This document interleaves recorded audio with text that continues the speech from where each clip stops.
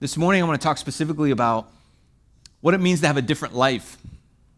And when I say different, this idea of living differently, I don't mean necessarily different in the respect of we should be different and special and unique and stand out in some special way. I'm not necessarily talking about that kind of different. I'm talking about the kind of different that Jesus calls us to, that Jesus comes in and he changes us and he gives us a different life, one that's different than who we used to be, and it really radically transforms our story. And so when I think about stories, we and you, we have a story. We have one life to live, one epic possible story to be able to tell. And we have to ask ourselves, like, what's the story we're telling with our life?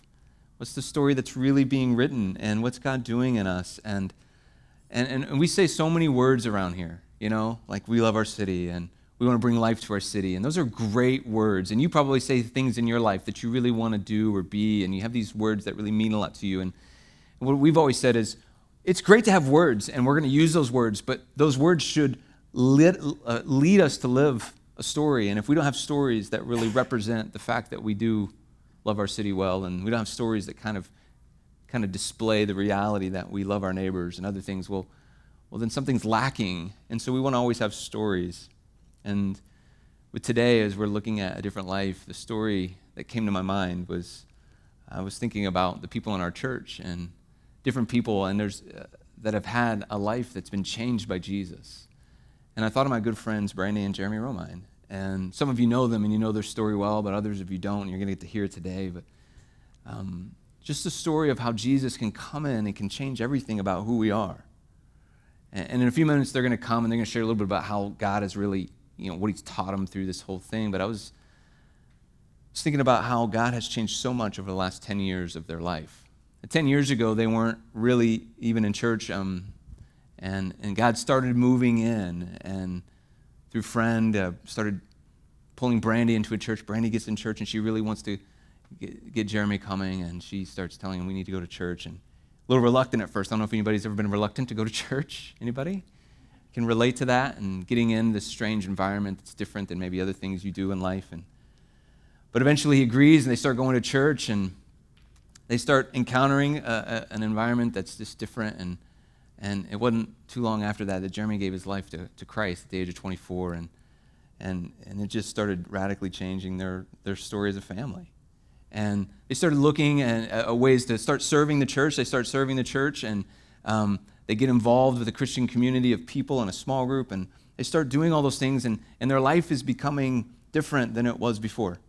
And about 5 years ago is when I first met them, and it was kind of in the season of us starting this church, and Ryan Moore, who plays drums with us, he invited them to come to one of our informational meetings, and they were coming to be nice to Ryan, right? You know how that goes. They're like, yeah, we'll be nice. We'll go to this meeting, and we'll take off, right? But then the Holy Spirit started whispering to them, right? And whispering to them that they were supposed to be a part of what God was doing in this church.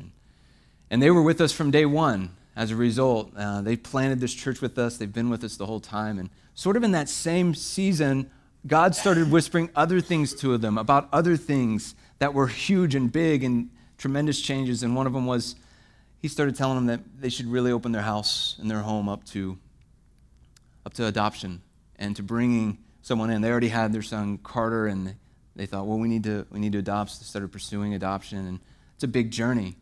And they went through it, and now they have a little boy, Nathan, from Korea that some of us know. He's such a joy. And they went through this whole journey of saying, okay, God, you're calling us to this. This is something we would have never done before, but now we're doing it. And so they adopted. And then kind of right in that season too, they were living in Blanchard, which is not close to here necessarily. And they're like, if we're going to be part of this church and they're getting a passion for this part of the city, maybe we should leave our hometown and we should move to this part of the city, and we should invest in the work of not only the church, but the needs of this city. And so they did it. They sold their house and they move up here. This is all happening kind of in the same season. They're adopting, they're moving, they're going to a new church. There's like a new work being done, right? Jesus is changing their life.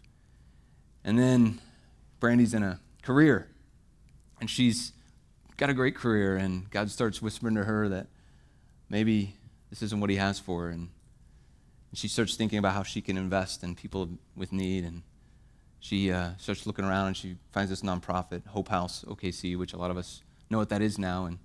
And because of Brandy, we know what it is. But she starts going through this whole journey of changing careers, and she's now working for the Hope House OKC, which serves homeless families in our city. And now other people in our church work there as a result. And there's this whole huge change, right, that's going. It's like there's like a new family. And why? Because Jesus changes everything. And then not that long ago, Jeremy just starts whispering once again that, hey, you can fit more in your home. And so they start opening their heart up to the idea of fostering, and now they're just weeks away from being paired with their first kid. They bring a foster child into their house, and they'd be the first to say, hey, we don't want this story to be like, look at what they've done. That's not what this is about. It's about, look what Jesus has done. Look what Jesus has done. He takes a family and he changes it, and he changes it. He does something new in them. And so when I think about a different life, I think about them, and I thought it would be really cool for me to tell all those cool things, but then for you to hear from them about what God was doing in them through that whole process and how they were kind of being led by God.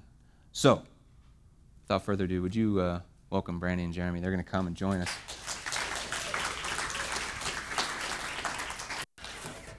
So I've had a front row seat for the last 5 years to watching what God's been doing in their life, and I think we should just kind of rewind and you should talk, because really the story begins, probably begins before this, but there's a pretty big turning point whenever you gave your life to Christ. Jeremy, why don't you share a little bit about your life and the transformation and what Jesus has done? Yeah, for sure. I guess when I think of it, like 12 or 13 years ago, I was in a pretty bad spot in my life.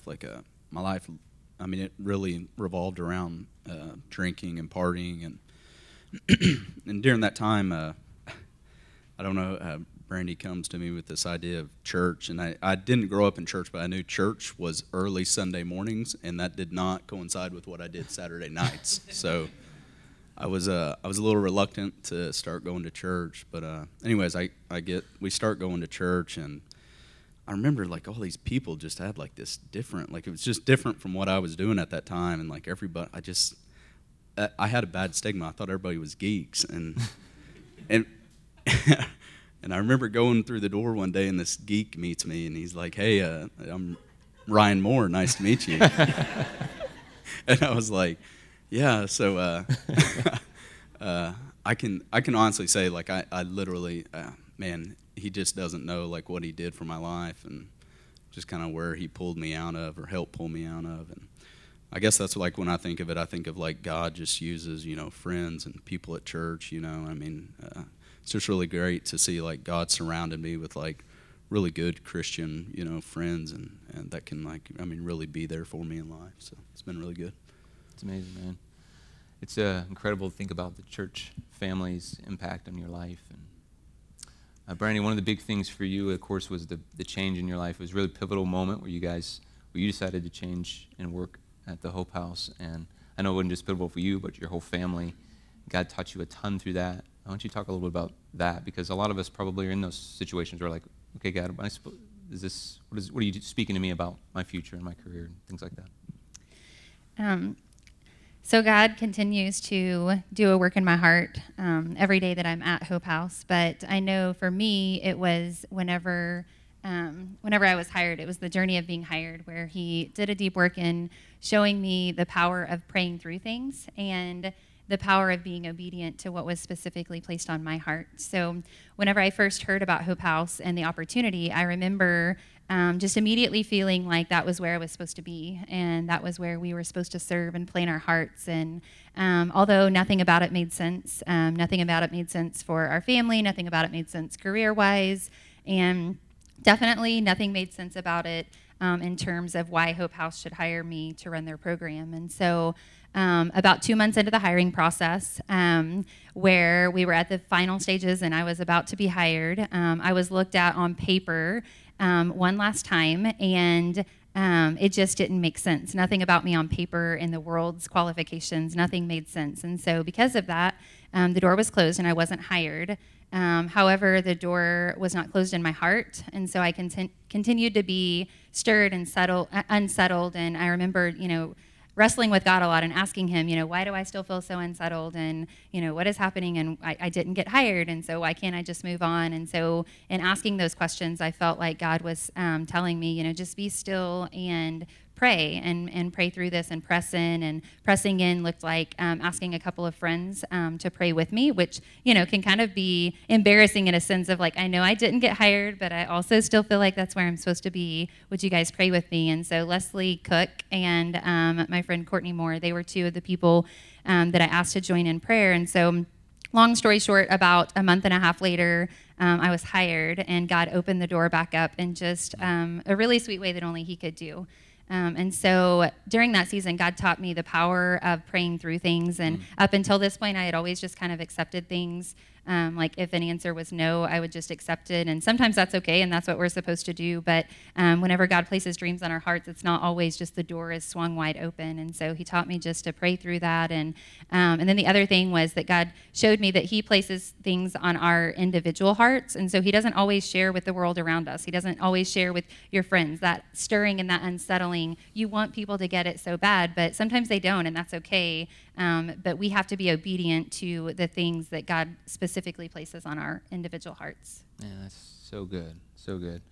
Well, and one of the things that I think is really cool about your journey is, again, I got to see you guys as friends and at times journey with you through it, and I just always saw you guys working together through this in the sense that sometimes one of you would be on one page, maybe the other one's not quite there yet, or vice versa, but somehow you guys always kind of walked through this together. And a lot of us, I know, were married or families, and how did you guys what did God do through that for you guys in terms of just pursuing this together? Yeah.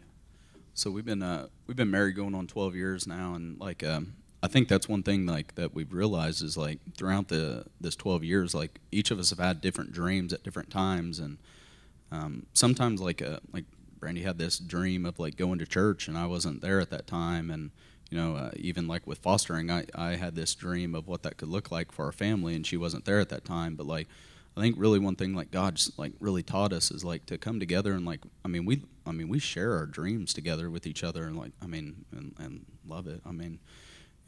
So that's one thing, like we're not scared to share our dreams, and then like we agree too, like we pray through like what our dreams look like, and it may not look like that for both of us at that time, but like that is one thing that like we've always agreed to do. And another thing too, like when really like when we started going to church, like I never felt like I was forced to go to church. Like Brandy always like, it was just loving, how she always handled that, and even like with the fostering, like we don't get upset if somebody's not there at that time, but like I just think God's like just showed us a way to like really share our dreams with each other and really pray through that together as a team.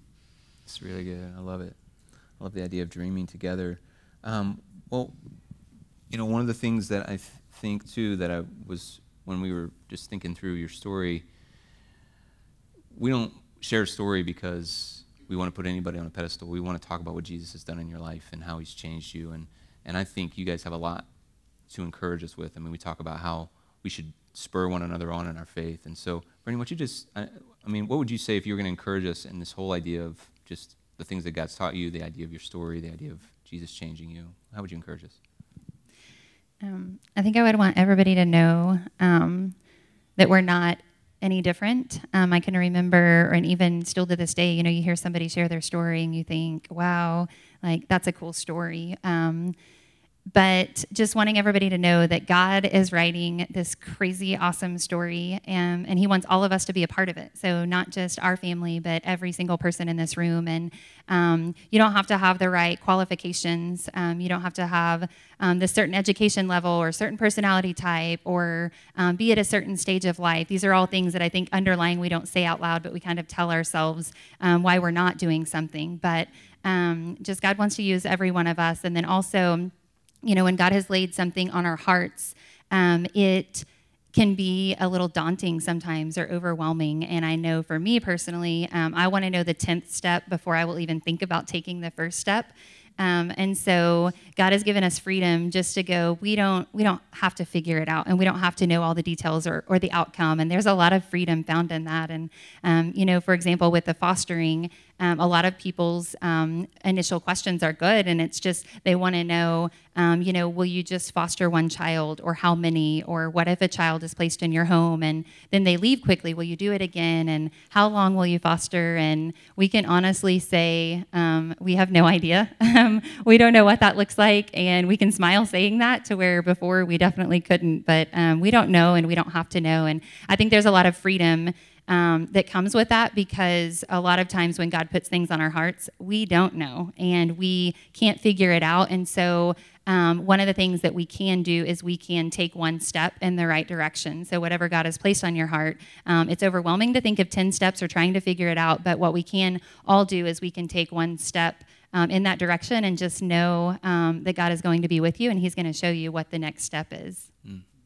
So good. Well, thank you guys for, this is just we were talking about this, like we were going to tell your story. It'd really take a lot longer, but we just kind of skimmed over the top. But there's so much that we were encouraged by. So thank you guys so much. Here's what we're going to do. I'm gonna pray in just a moment, and we're going to kind of dive into God's word for just a few minutes. But let's first thank them for sharing kind of what God's done in their life. Let's pray together. Father, we pray that as we take just a few moments to continue to just consider what you have for us today and listen to your word and be encouraged by you from the Spirit, that, Lord, we would consider our own stories, and we consider what, God, you want to do in us and through us with our life. God, we love you. We give you the rest of this time. Thank you for your love for us. In your name, amen. All right. Well, like I said, what I want to do is I just want to take a few minutes and I want to look at God's word, but I kind of specifically want to dive into this idea of a different life. I mean, and I say that, and I always want to qualify it. The goal isn't to be different, like meaning to be special or unique or to stand out, which I know all of you probably have a friend who's always trying to be that different person. You know what I'm talking about? The one that's like always taking the opposite of the majority, and they feel special and unique. They pick the band that nobody's ever heard of. You know what I'm talking about? Like that different person. That's not what I'm talking about. I'm talking about the fact that when you follow Jesus, it results in a life that is different. It just does. And what I mean by that, it's different from who you used to be. It's different. You're becoming a new creation. And this is actually big. And when I think about this, I feel like there's a lot of people who claim Jesus. Right? There's a lot of people who claim Jesus as Lord and Savior. They claim Jesus in their faith. And if you think about even our city, there'd be hundreds and obviously thousands of people who would claim Jesus, which would mean that we should be able to go through our neighborhoods and link arms with other believers who are wanting to shine God's light, right? We should be able to go into our workplaces and link arms with people who are wanting to shine God's light and do things that matter for the kingdom. And we should never feel alone in our faith, but that's not how we feel. The truth is so many of us feel alone in our faith. We don't feel the linking arms sort of reality around us. And the reason, I believe, is because many people, many followers of Jesus, none of us, of course, many followers of Jesus, they're really just doing the same things that everyone else is doing. And so we're not really living a different life, but we're living a very similar life. We consume the same things, we do the same things, we watch the same things, we essentially value even the same things. There might be some beliefs that are a little distinguishing and a little different. There may be some things we embody occasionally that are a little different, but I wonder, is it enough? Because shouldn't our faith cost us something? Shouldn't our faith in Jesus come at a cost at some level in which it costs us something? Shouldn't there some sort of change be occurring within us? And so here's what I want to do. Because Jesus is calling us to a new way of living. I want to look at a couple scriptures. 2 Corinthians 5:17. Therefore, if anyone is in Christ, the new creation has come, the old has gone, the new is here. So this is the story, right? This is Jeremy and Brandy. Like they had this old way of life, then the new had come. This is what we're talking about. Ephesians 4:22, another scripture. It says, "You were taught with regard to your former way of life to put off your old self, which is being corrupted by its deceitful desires." Now, most of you know this stuff. You've read the scriptures, or maybe you know the idea of what it means to become Christ, become a new creation in Christ. Verse 23, "To be made new in the attitude of your minds and to put on the new self, created to be like God in true righteousness and holiness." Now I need you to stay with me for just a few minutes. You guys there? Are you with me? Essentially, we can say it this way. The theology of salvation is that we become a new creation in Christ. Now, when I say theology of salvation, most of us, we have a working knowledge of what salvation is. We see it as salvation saves us, right? It saves us from something. What does it say? What is salvation? What are we saved from? Jesus saves. We see the signs, right? What are we saved from? Our sins? Hell, right? That's how some of us say we're saved from hell. We're saved from eternal separation from God. We're saved from this thing. And so salvation becomes something we're saved from, but we understand that's what salvation is. But a theology, an understanding of what God is really doing through salvation includes what is called the work of salvation. Philippians 2, I'll read the scripture to you. Therefore, my dear friends, as you have always obeyed, not only in my presence, but now much more in my absence, continue to work out your salvation with fear and trembling. For it is God who works in you to will and to act according to his purpose. So he has a purpose for all of us. Now, like I said, you got to stay with me, right? Because we're talking about the Bible, and it's really easy to get bored with the Bible. No judgment. Gosh, that was a joke, people. So this text is often used, it's misused by a lot of faith traditions, a lot of denominations in which they're trying to instill fear in people of God. And so there's this guilt kind of driven sort of fear-based sort of understanding of God. You know what I'm talking about? That's out there, right? But fear in this, the Greek word for fear is actually a reverence and a respect and an honor for God. So in fear and trembling, in respect and reverence and awe, you should have a fear and then work out your salvation in respect and reverence and awe, meaning the Greek word for work out is to go to 24-hour fitness. No, the Greek word for work out is actually it's actually similar because in Philippians 3, Paul says to press on and strain towards the goal of Christ Jesus. And it's actually talking about a process of sanctification. Now, if you're like, what is sanctification? Sanctification is a process in which you are saying, I have been saved, but I'm also being saved, and the work of salvation is being done in me. I'm being sanctified in Christ, which means I'm confessing the ways of the flesh, and I'm repenting of my old self, and I'm walking into my new self. And so I'm continually being made new, and I'm letting my old self go. So the salvation is at work in us. So a theology of salvation must include this idea of sanctification. Are you with me? All right. So the early church, when they became followers of Jesus, this was a big deal because it changed everything about them. Like I've been saying, Jesus changes everything. He changes your life, and you should have a different life if you follow Jesus. Your life should be markedly different than it used to be because of what Jesus is doing in you. People will give their life to Jesus in the early church, and what that means is everything changed. Oftentimes, it meant their family would disown them just immediately, right? It means they became an enemy of the state. They knew that they were probably or likely going to get arrested. They could even be executed for their faith in Jesus. So it was changing everything. They would give their life to Jesus, and they knew that it didn't just mean those things, but it meant that everything about their everyday life changed. They saw themselves with a new identity, a new everything. A lot of times their names would even be changed. We have proof of this in the scripture, right? How many times do we read in scripture where someone came to know Jesus and their name changed? Levi, the tax collector, became who? Matthew, the disciple, right? Simon, the fisherman, became who? Peter, the disciple. Saul, the persecutor of the church, became who? Paul, the apostle. It even goes back into the Old Testament where there's a new covenant that was given to Abram, and he became Abraham. Jacob, his son, one of his sons becomes Israel, right? So it keeps going in which we see this new reality and this new creation in Christ. So I'm teaching a little bit of the theology of salvation and understanding of what we are saved, that we aren't just saved from something. We are working out the salvation to become someone. We are becoming a new creation, and your life and who you've been has to be radically different than who you were, and you are becoming a new creation where you're living a life that you would have never imagined before. So our faith should change us. Earlier I said, shouldn't our faith cost us something? If our faith isn't costing us much, perhaps we should assume we aren't living a life of very much faith. If our faith isn't costing us much, if we're just kind of going through life, perhaps that means we're not living a life of very much faith. We are constantly shedding the old self and putting on the new. And the more faithfully you walk with God and the more you are being sanctified, you will find yourself being at odds with the ways of the world, the ways of the flesh. When I say at odds, just so you know, I don't mean like you're at war with them through anger or disgust with the world around you, although there's a spiritual battle taking place. What I mean is you're at odds with the ways of the flesh, meaning you're at odds with the ways of the world. You see darkness, you want to shine light. You see brokenness, you want to bring restoration and renewal. You see things like, whenever you see brokenness, you can't ignore it anymore. You can't ignore poverty. You can't ignore the forgotten. You can't ignore Houston, right? Because you're at odds with brokenness.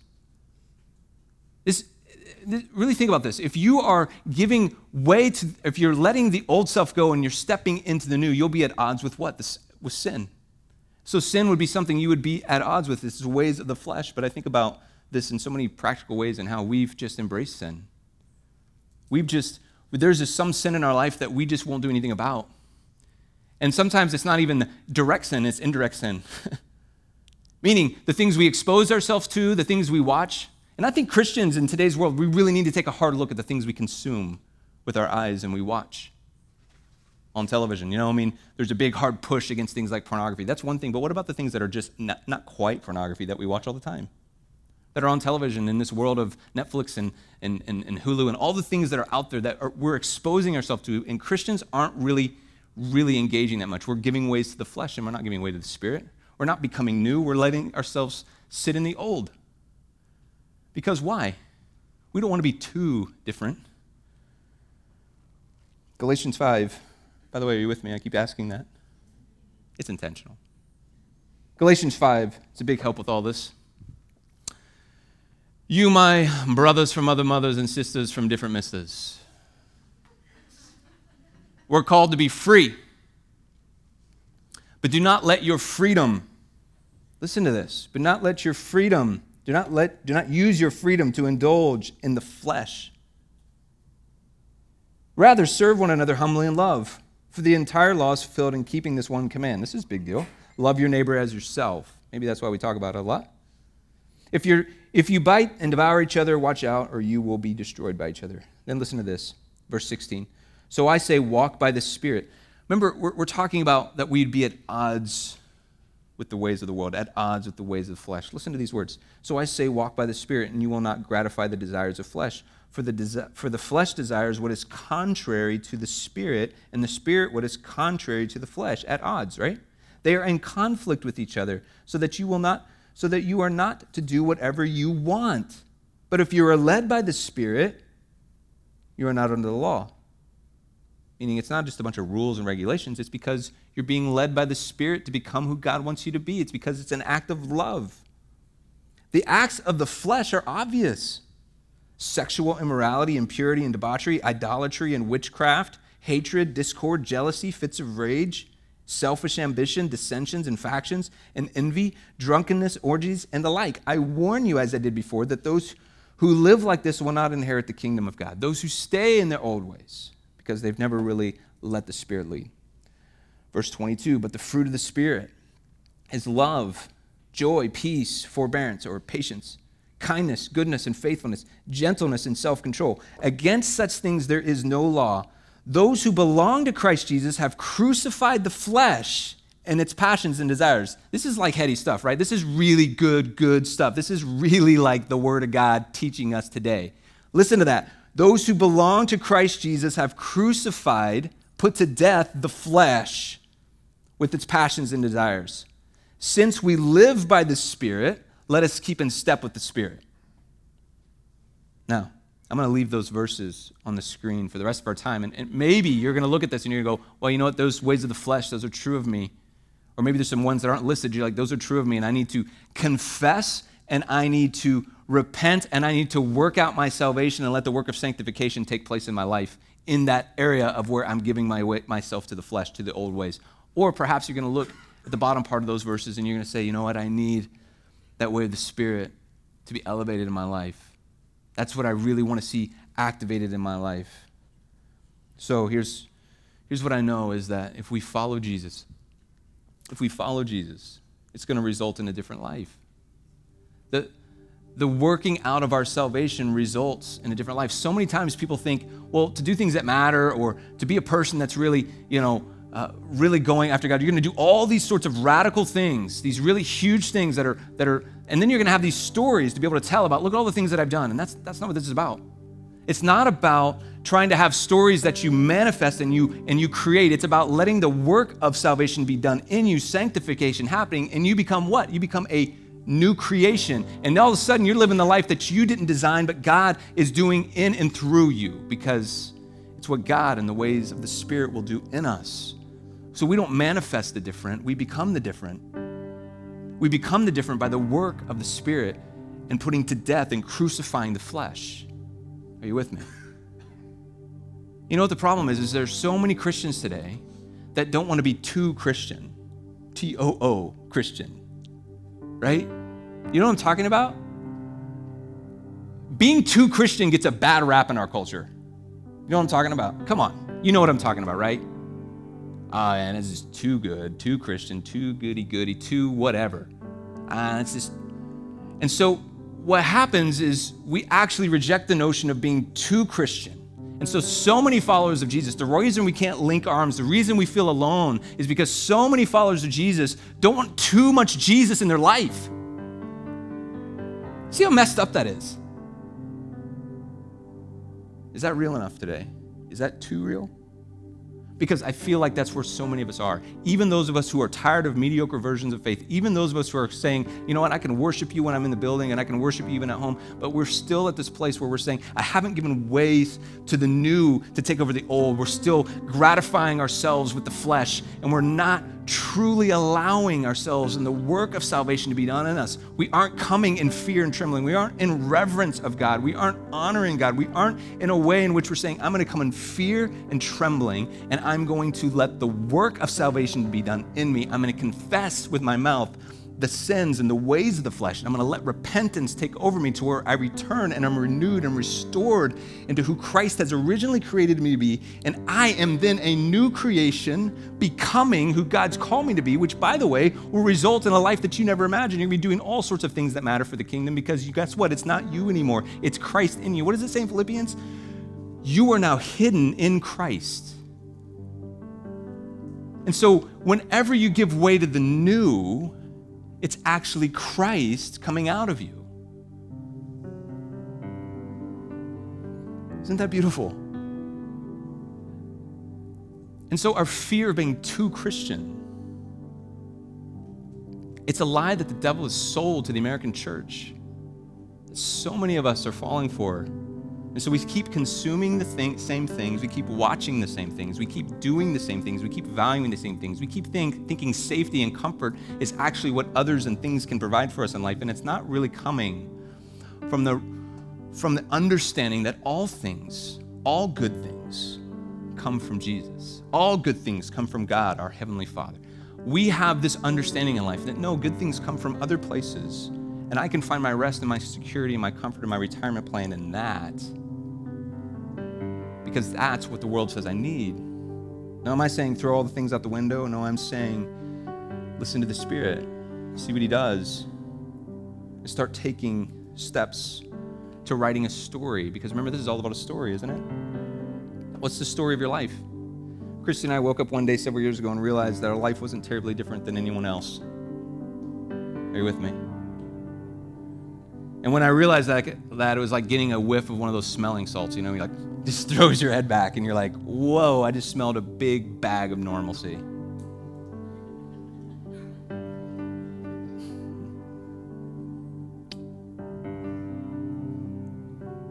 Again, I'm not suggesting you go do a bunch of radical things so you can have a story to tell everybody and stand on a mountaintop and say, look what I've done. That's not what this is about. It's about letting the work of salvation being done in you, and one in which our life would be at odds with the way of the flesh. Because I don't want to do what everyone else does. I want to do what Jesus is calling us to do, and we will live differently when that happens. Because too many Christians, get this one, Too many Christians are just dipping their toe into the pool and claiming that they're swimming. But living differently is a cannonball into the pool with Jesus and his endless possibilities that a life with Christ has to offer. That's what that is. That's what living differently like. It's all in. So if we believe Jesus changes everything, when the news starts to come, you'll start to see stories that, the Romans, why we tell their stories, they would be the first to tell you that it was all Jesus. It was all Jesus, everything that God's called them to do. So today, I want us to be encouraged, to be spurred on in our faith, to be inspired, not because there's not enough things out there inspiring us, but to be inspired by the Word of God that teaches us that those who belong to Christ Jesus have crucified the flesh with its passions and desires. And since we live by the Spirit, let us keep in step with the Spirit. Are you with me? Let's bow your heads. Let's pray for a moment. I just really want to invite you to respond today in a time of just saying, God, I just want to actually respond to your word. That I want to have a life in which I'm open to whatever it is you have for me. That we would look at our life and we'd ask, God, is there any offensive way in me? Is there anything in me that's offensive? Is there anything in me that's the flesh? Obviously there is, God. So right now, all of us, we have things in us that the flesh is holding us. And that's where we confess it. That's where we repent of it. And that's where we ask God to do the work of salvation in us so that we will become the new creation he's called us to be. So today, I'm hoping that you would feel conviction about what you need to be confessing and what you need to be repenting of so that you can give way to the new. And then I'd also say this to anybody in this room that has ever wondered if they've ever given their life to Jesus, really. It's a confusing issue for a lot of people. There's a lot of doubts that kind of swirl around it and a lot of concern. And I just say this, it's not just about believing that God exists. It's about believing and confessing that Jesus is Lord and then letting him do the work of salvation in you. And if you don't feel like that's ever happened in your life, I'd say today can be the day of your salvation. Today could be the day in which you say, Jesus, I want to give my life to you. I want my story to be about you. And I want you to take me to become a new creation in Christ Jesus. So, this morning, we're going to sing, and as we do, if you want to give your life to Christ, I'm going to be up here, some prayer team people will be up here. We'd love to talk to you about what it means and help you with it. But we're also opening this altar up to say maybe some confession needs to take place, maybe some repentance needs to take place, maybe just some asking God to say, Lord, I need patience, I need love, I need forgiveness, I need these fruits of the Spirit to just come bursting out of my life right now. And maybe you're just going to come and you're going to pray for that. But I'm going to open this altar for prayer. I also want to open our time for people to respond for salvation, respond for other prayer needs going on in your life. So as we sing, all those ways of responding are available to you. And of course, we can sing and we can worship. So Father, we pray that as we take these few moments, we give them to you, we respond to you. Lord, thank you. Thank you that you've given us a story to write. And may our story be one in which you are the guiding light of all of it. Lord, we pray all these things in your name. Amen.